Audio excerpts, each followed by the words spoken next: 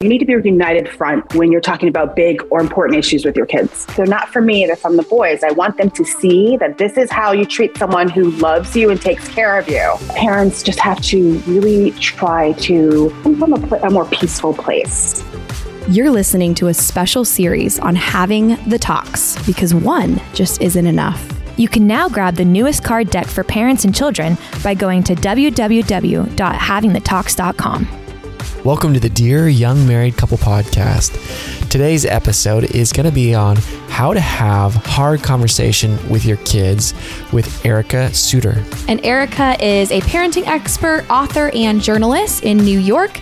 And she brings a lot of really good nuggets to the table having to do with our posture when we have these hard conversations, some do's and don'ts, and even some of her own experiences with her kids who are in two different age groups. Yes, and this is part of our series on having the talks.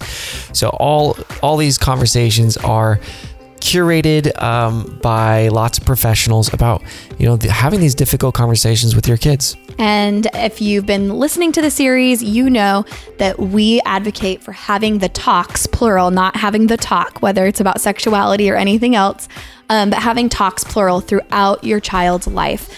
Starting at a very young age, as soon as they can talk, we ought to be having these talks. So listen in and get equipped in this episode. Well, welcome, Erica, to the podcast. We're so thankful to have you on today as a parenting expert. Welcome. Oh, thank you. I'm so excited to be here, guys. Aw, well, you have written a book and you've facilitated lots of parenting groups, mom groups, gone to lots of conferences. You're a journalist by trade, so you've done a lot of interviews on parenting for a parenting company. And we're excited to see what you have to say about how to have hard conversations with your kids. Yeah, I mean, this is an issue that follows you throughout parenthood, no matter how young or old your kids are. So this is the perfect topic. Awesome. How old are your kids? Just so people know the experience from which you're speaking. Oh, yeah. I have two boys. I have a 13-year-old and a 4-year-old. So I'm getting the best of both worlds here, tantrums and attitude. So. Oh, for sure. Yeah. And I think so many parents get stuck in how do I ask how do I have these conversations? And they don't even know what questions to prepare for. Yeah. It's just like this trepidation of something's coming and I don't know what, and I don't know how I'll do it. Mm-hmm. So go ahead. I was going to say the first problem that I see when parents are struggling with this is that they haven't actually sat down together and talked through what all those issues are and what their perspectives are. Because I talk to couples all the time who have completely different philosophies about major issues. And it's, it doesn't come up till it comes up, right? And doesn't when you're dealing with your kid.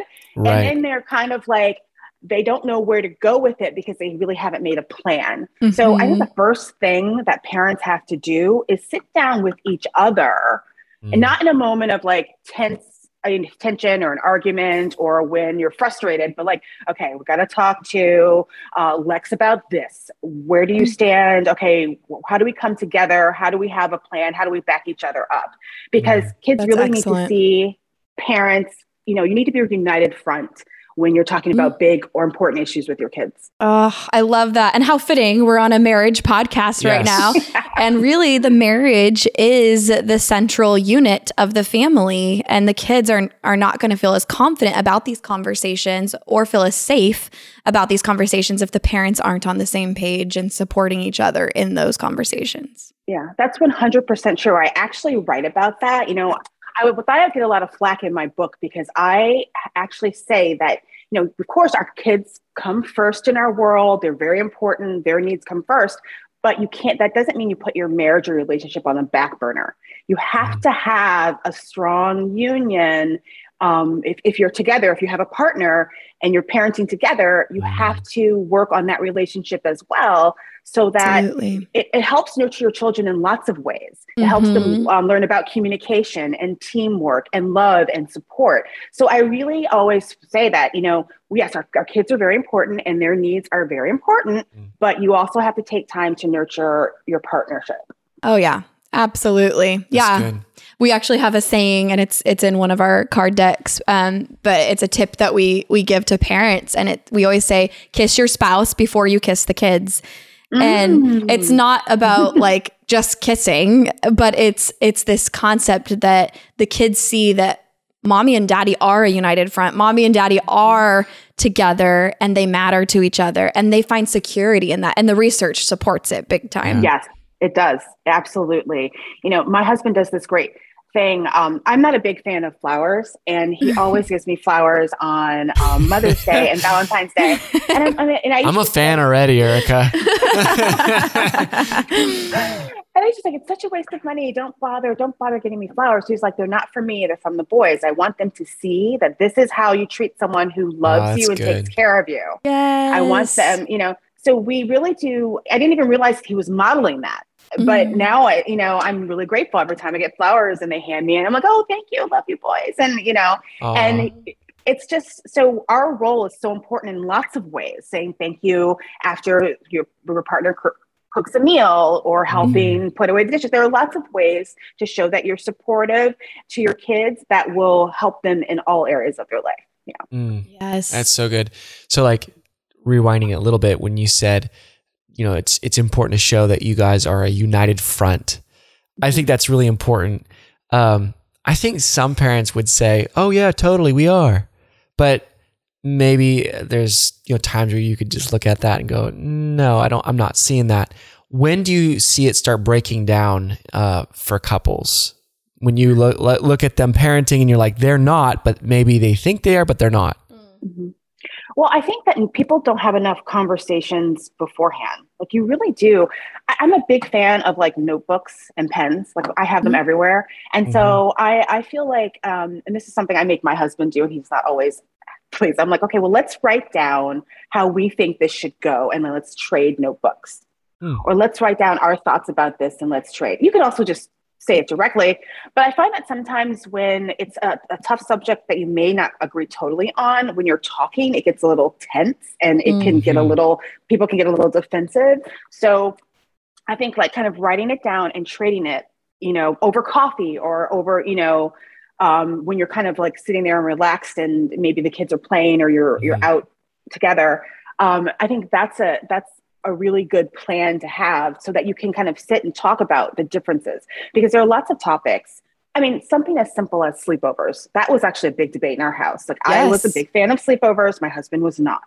I felt it was a rite of passage. He felt like, what's wrong with our own beds? Like, I don't That's a perfect example. That's a perfect example. Yep. And so when we hadn't talked about it, it just kind of, my son one day, it came up, the older one, he was like 7. He's like, oh, can I sleep over so-and-so's house? So I'm like, oh yeah. My husband's like, no, wait a minute. And so I was thinking we had never even talked about this thing. And it was a source of tension for a while. And then finally I was like, why don't you like sleepovers? Like what's going on?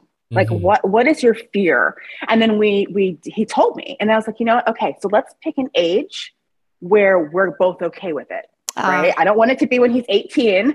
I want it to be younger. And I know you don't want it to be when he's 7 or 8. So let's pick an age and let's, work from there. And then prepare, all those things that you're concerned about, like a child speaking up if they're uncomfortable or telling you, you work on all those skill sets that you want your child to have. But it took us a while to figure out how to do that together. That's why I write about this stuff, because these are things that help me as a parent, as I was actively parenting.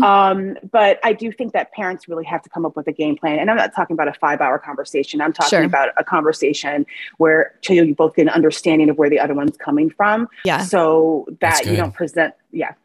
Something really that Chris has started doing, and then I've followed suit, that I thought was very helpful, planting the seed that we are a united front, and just instead of them hopefully just observing that we are.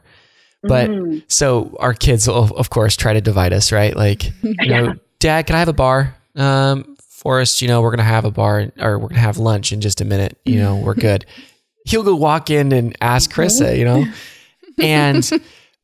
and Krissa started using this, and I thought, oh, that's good. But she says, no, Forrest, I just heard Daddy say no.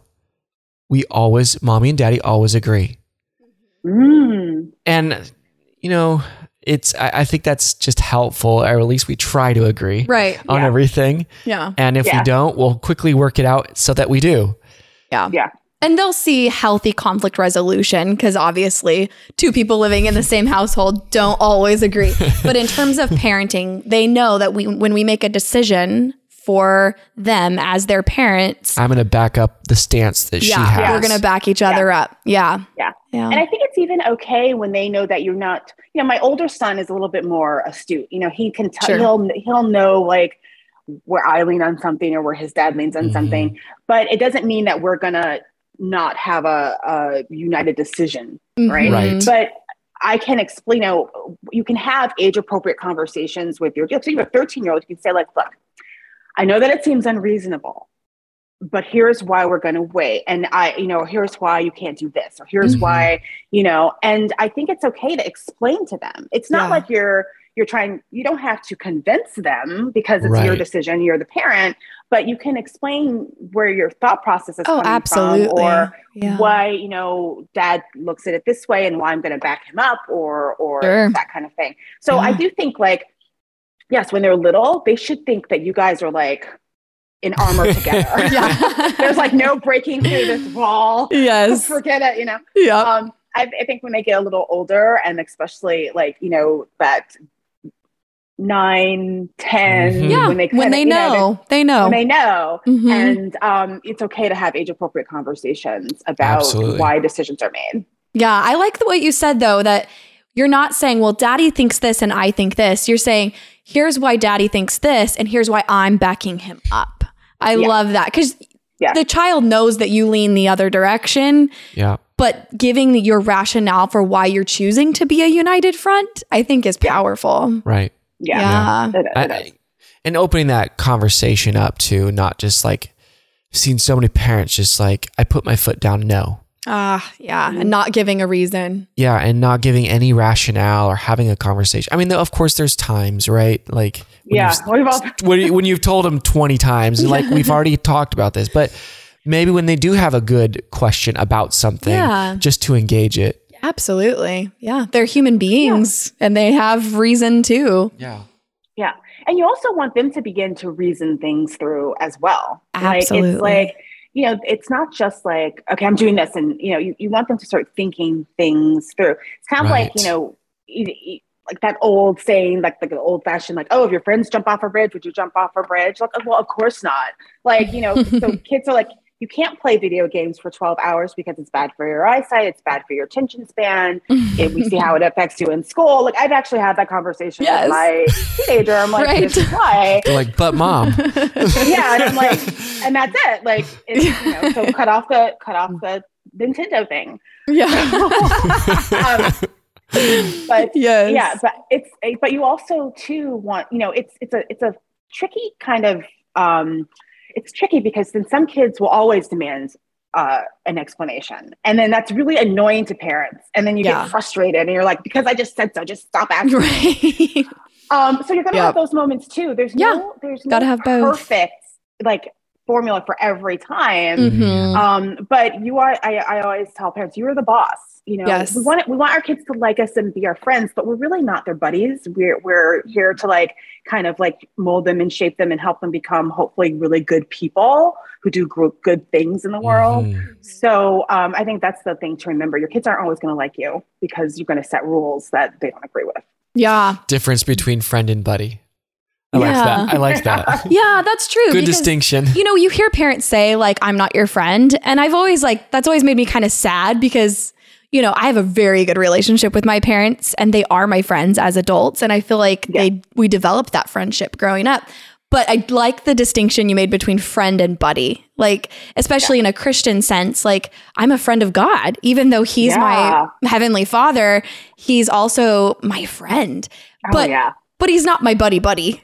Right. Like we don't, I get buddy with my girlfriends different than I am with God. Yeah. So, and I think that's the same is true of like a parent and a child. We are friends and we develop that deep friendship over the lifespan of their childhood and teenhood. But we aren't buddy. So I like and that.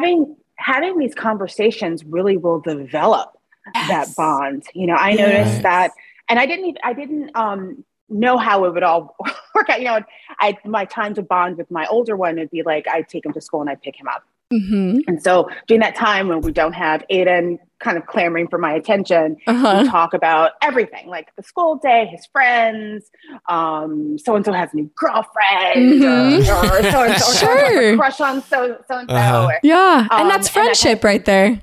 And it is. And it's really nice that, like, I know sometimes he'll come out of school, he's like, Mom, let's get in the car. I got something to tell you. And it's like, it's kind of cool. Yes. It feels good because, that's like the golden ticket here. Like, I feel so lucky that he likes to share like fun details of his life with me, or little, and I think that we can cultivate that. And one of the reasons when we have these hard conversations is by not doing them in anger, or not doing them when things are tense and fraught or angry, or there's someone just yelled or something like that. Like having hard conversations. I know your child says something that, I'm trying to think of an example. Like, my mom was telling me her child came home and said his friend was selling drugs out of his locker. Like it was like pot out of his locker. And and so she freaked out. And so then she says now he still doesn't tell her anything. And I think that's what most, those kids will be like, well, cause she's like, I don't want you to talk to that person ever again. You can't, and I think that, like, maybe, being shocked, like you could be shocked by it and worried about it, but then being like, oh my gosh, like, well, how do you know?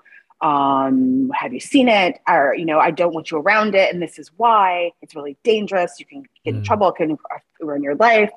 And then, then you can decide as a parent, do you need to tell the other person's right? Yeah. And I think but it's reacting to your child in a calmer way helps them to continue to tell you things. And I think that sometimes as parents, we get so freaked out. We just like, what are you doing? Or and then of course the child retreats and clams up. So if we can like teach ourselves to freak out on the inside. Yeah, exactly. I've heard of like having a stem can be really helpful for when those moments come. Like you just have this on the back burner ready to go, even if you are freaking out on the inside, or maybe even you couldn't help that your facial expression was kind of shocked. But having a stem where you say, I'm so glad you told me this. Or thank you for telling me this. And even just that and pausing can get you on a safer trajectory with your child, so that they don't think, oh, this wasn't a good decision, right? It's that immediate like, oh, this was a good decision. Mom's thankful that I told her. Right. Yeah.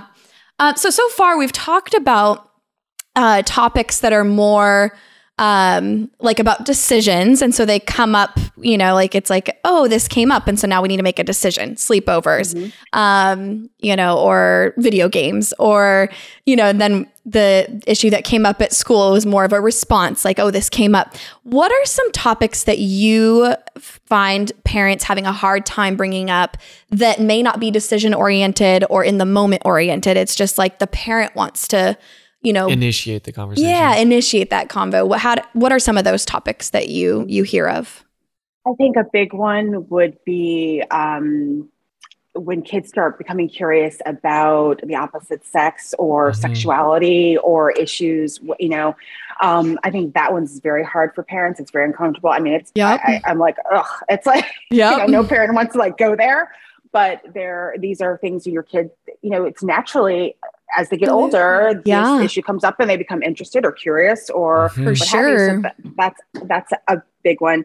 Yeah. I think I live in New York City, so a lot of parents here that I talk to are concerned about, influences from the city and other kids, and, kids here seem to grow up just really, really fast. Right.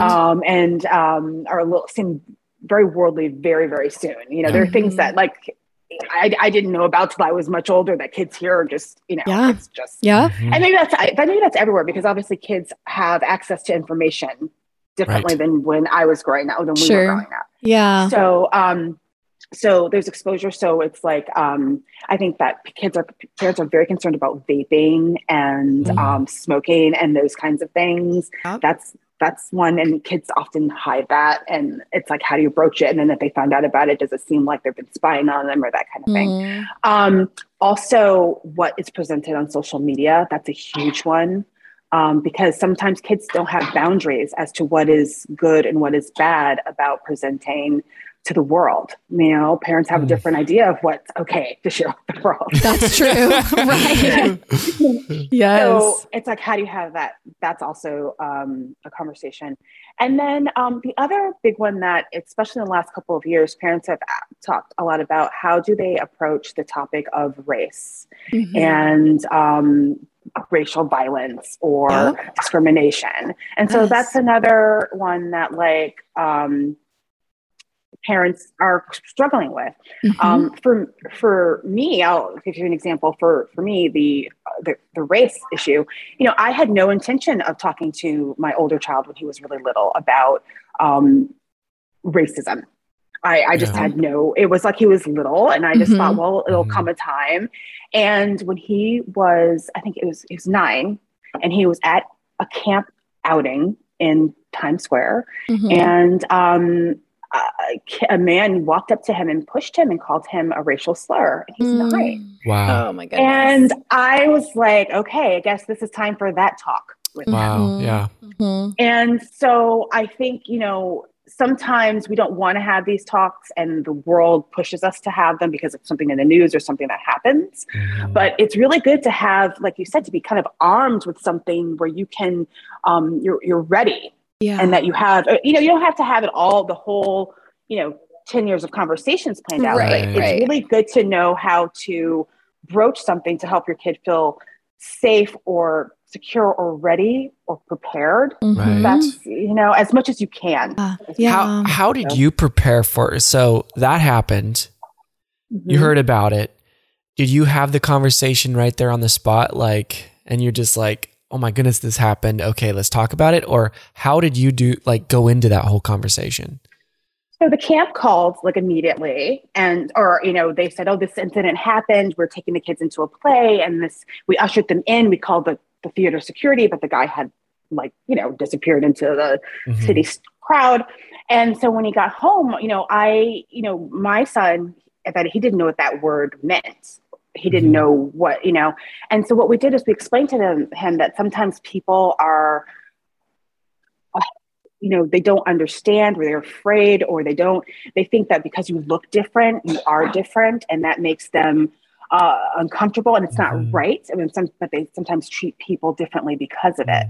And it's not right. It's not fair. But if something like that happens to you, I want you to please tell us that, you know, and we're here to protect you and look out for you. And we have your back and the people around you love you. And, you know, we try to surround him with people with similar values. You know, our church is a really great example of that.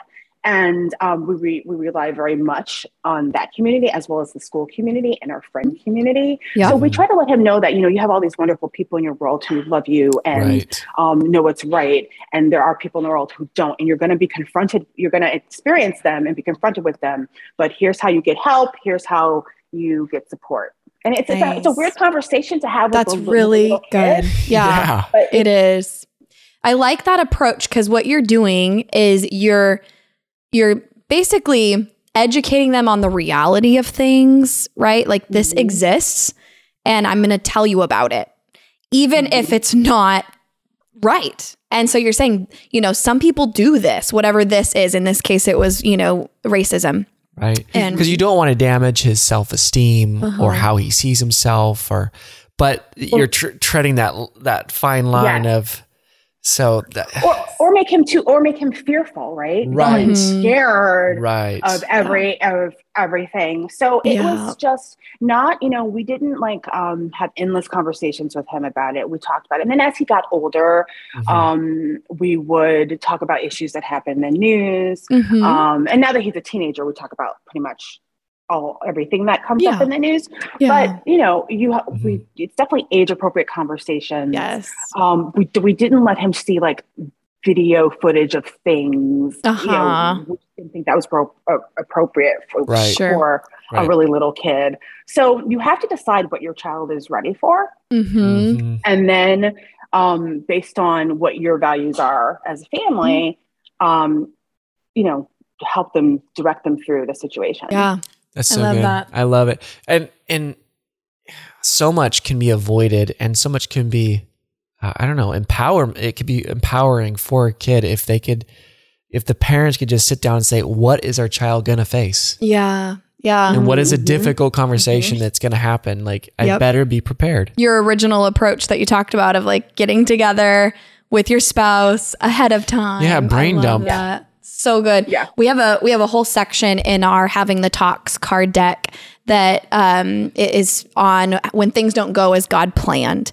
And it just covers all sorts of realities that exist today that we need to have conversations with our kids about, even if it's not things that we agree with.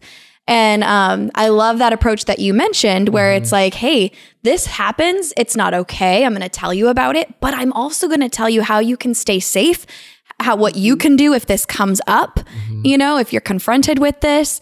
And, you know, here's how we respond. Right. Here's how we respond lovingly. And yeah, I like that approach that you mentioned. Yeah. And I also think that, you know, in terms of like, when I talk about community, I also mean that they're friends. Like, I love that. And I hope it's not just by luck that my older son's friends are kind of like-minded. They stick up for each other. They talk about what's right and wrong. And, you know, that was very important for us to cultivate a community of extended friends and family that kind of have the same values. And I think that helps also keep your child on track. I mean, kids aren't perfect. They're going to be, course. You know, they're going to, of course. They're kids. But, you know, if you know, something is wrong, that they're there to kind of support each other and kind of have each other's backs that way. And I think that too, and this is another thing I write about in my book, is that parents don't realize that their friendship, they're modeling friendship as well with their own adult friendships, right? So kids see what a supportive, good friendship and relationship is like from that as well. So, you know, if you have girlfriends that you talk to and you share things with that make you feel good and you hang out with and they see you happy and interacting with them, that's really good. And if you have guy friends too, for dads. Absolutely. It's just really important for us to show them what a good friend does. Excellent. That's a really good point. I haven't thought of that. Totally. I love it. Gonna have more guy dates. Yes, absolutely. Go for it, babe. As he's planning his golf trip today. So we've talked a little bit about like things that you don't do. You mentioned like, you know, when you are shocked about something, you don't turn them away or make them feel like they shouldn't have talked to you. What are some other don'ts when it comes to hard conversations with your kids? I don't yell. Yeah, that's good. And it's really interesting because, like, you know, in the pandemic, we're all so frustrated and we're kind of like short-tempered and, you know, it's easy to get frustrated and to express that frustration. Sorry, that was my mother walking back and forth. No worries. Sorry, in the background. It's all right. We're all working from home. Yeah. So, you know, it's to not yell, to try to respond in a more calm way. And I say that because it's very hard to do. You know, I mean, the other day, Aiden like wrote on the wall in marker, and I'm like, oh, dude, like, why would you do that? You know, you don't have to do that. You know, and it's just like, and I yelled in that moment. I thought, okay, I didn't have to yell. He knows it's wrong. That's why he hid to do it. You know, just have a conversation with him and explain to him why we don't do that. We don't mess up our nice things, and you know, and blah blah blah. So I think that parents just have to really try to come from a more peaceful place. And if that, you know, for some of us, it's like praying every morning or finding time to like center yourself. For some people, it's meditation. But you have to find a way to kind of center yourself and find a little bit of relaxation and peace. And it'll help you approach, I think, really hard and frustrating things with a little bit more peace. That's good. Yeah. So, I mean, I'm always praying for patience. Yeah. Yeah. For sure.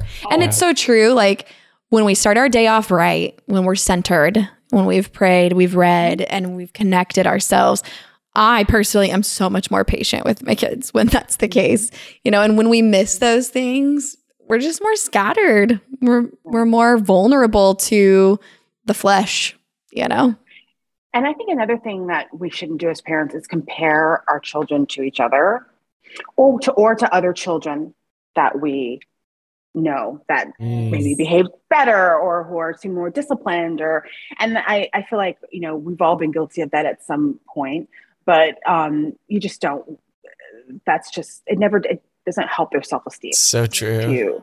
Yep. Yeah. So true. It's funny. Like you look back at your, being a child and how many different directions all your friends that you never would have predicted. Oh, this friend is now this and did that. Mm-hmm. And, it's not going to be helpful to do that to your kids, to other kids, because you have no idea what life is going to produce in these people. Right. It's true.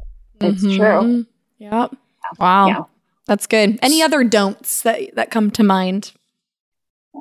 I think that, sometimes we have these ideas in our head of what we want our kids to be like they're going to do this or they're going to be like this or they should do this. And I think as parents, sometimes we have to let kids' natural interests develop.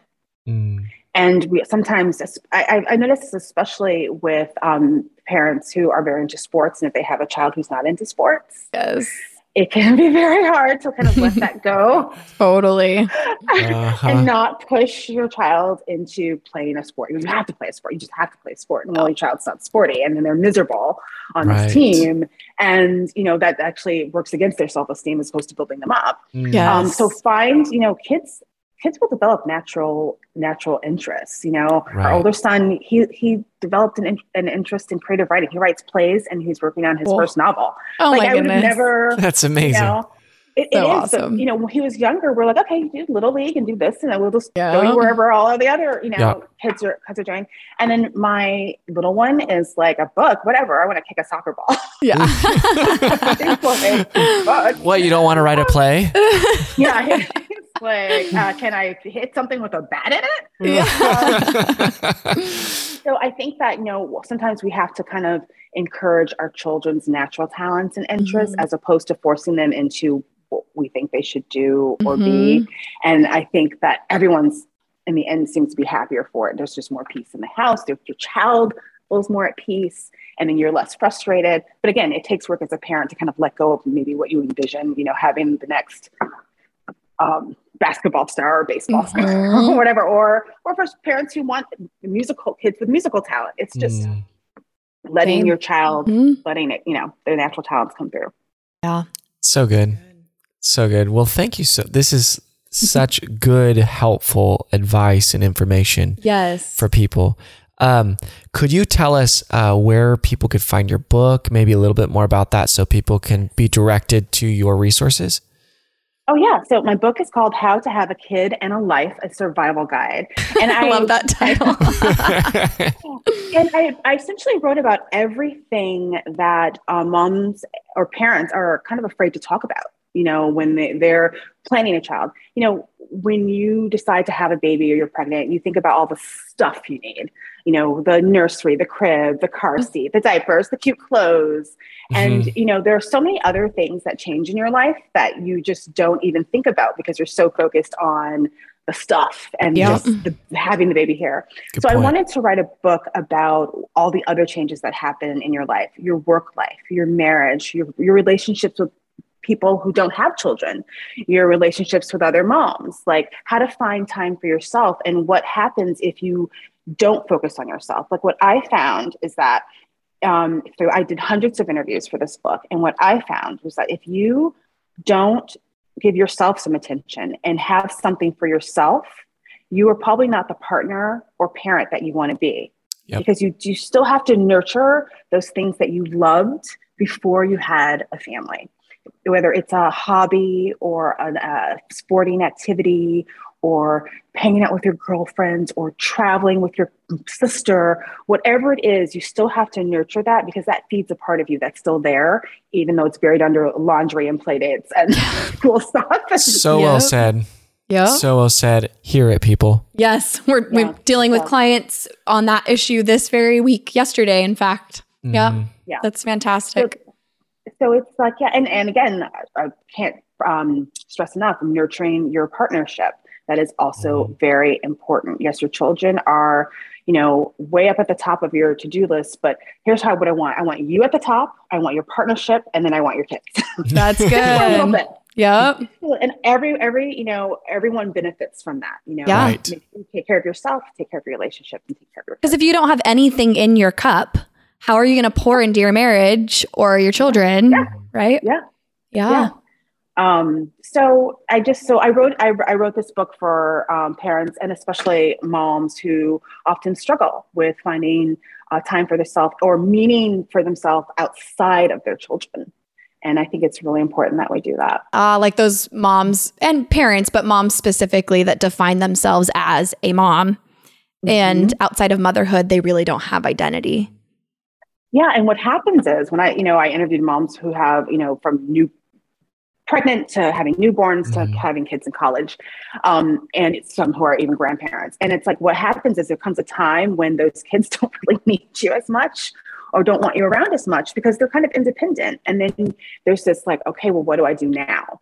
Like I created this entire identity around my children. My children don't need me anymore. And then, there's a struggle. There's just like, what do I do? And sometimes it leads to like feeling bad or feeling like a little lost. And so I'm trying to encourage parents and especially moms to kind of keep that a part of themselves, even with all the other responsibilities that they have. That's so good. And an extreme of what you're just saying too would be the mother needing to be rescued by the kids, which also ends up to be a negative dynamic. Yeah. Yeah. Yeah. You don't want to follow your kids to college. No. Right. You won't have fun. You won't have fun. But I write extensively about parenting and health. You can follow me on Instagram at Erica Souter. Okay. I have a website that's ericasouter.com, which I also have a lot of my work up on there. Okay. But yeah, I love this topic. It's so important. Family is incredibly important. And so is our emotional health. And so I'm so happy to have talked to you today and talk about our kids and how to talk to our kids. Yes, for sure. Okay. So we'll put those in the show notes, the link to your book, and then at Erica Souter on Instagram and ericasouter.com. For those who are listening and not looking at the show notes, Souter is Souter, right? Mm-hmm. Okay. Yeah, that's right. Awesome. All right. So we like to close all of our podcasts out by asking you this question. And it's just a way for folks to be able to get a good nugget for their marriage. So rewind back to your first couple years of marriage. How long have you been married now? 18 years. 18 years. So rewind back 16 years ago or so and tell us the advice you wish you would have received. And then fill in the blank, dear young married couple. Dear young married couple, ask each other what you think parenthood will look like. Like that. And I think a lot of times we have different perceptions of what it's going to be like to have a family life. Who stays home when the child is sick, who goes to all of the doctor's appointments, these are things that we don't really think about. But talk about like the nitty gritty. What does the day-to-day parenthood look like? Oh, that's good. And so young married couples, if you're listening and you're like, I'm going to do this, I'm going to have these conversations with my spouse. We've been married a year or two. We recommend grab Erica's book because she talks about all those topics that don't often get discussed when you're in the midst of baby registry and car seat get the car seat in the back and get the hospital bag packed. Yeah. So that's good, Erica. Thank you so much. This has been excellent. And I know it'll help equip lots of young parents out there. Thank you so much. It was so wonderful talking to you both. All right, friends. We really hope that you got a ton out of today's conversation. And if you want help, if you want personal guidance with individual counseling or couples counseling, or even help with you as a couple reaching the goals you have, just reach out. Give us a call at 916-678-1797 or shoot us an email at hello@dearyoungmarriedcouple.com. No matter where you are in the world or in your marriage, we can set up a counseling session with you and we can work toward progress. We also post marriage advice regularly on our Instagram, which is @dearyoungmarriedcouple, and we'd love for you to join us in conversation there. All right, see you next week.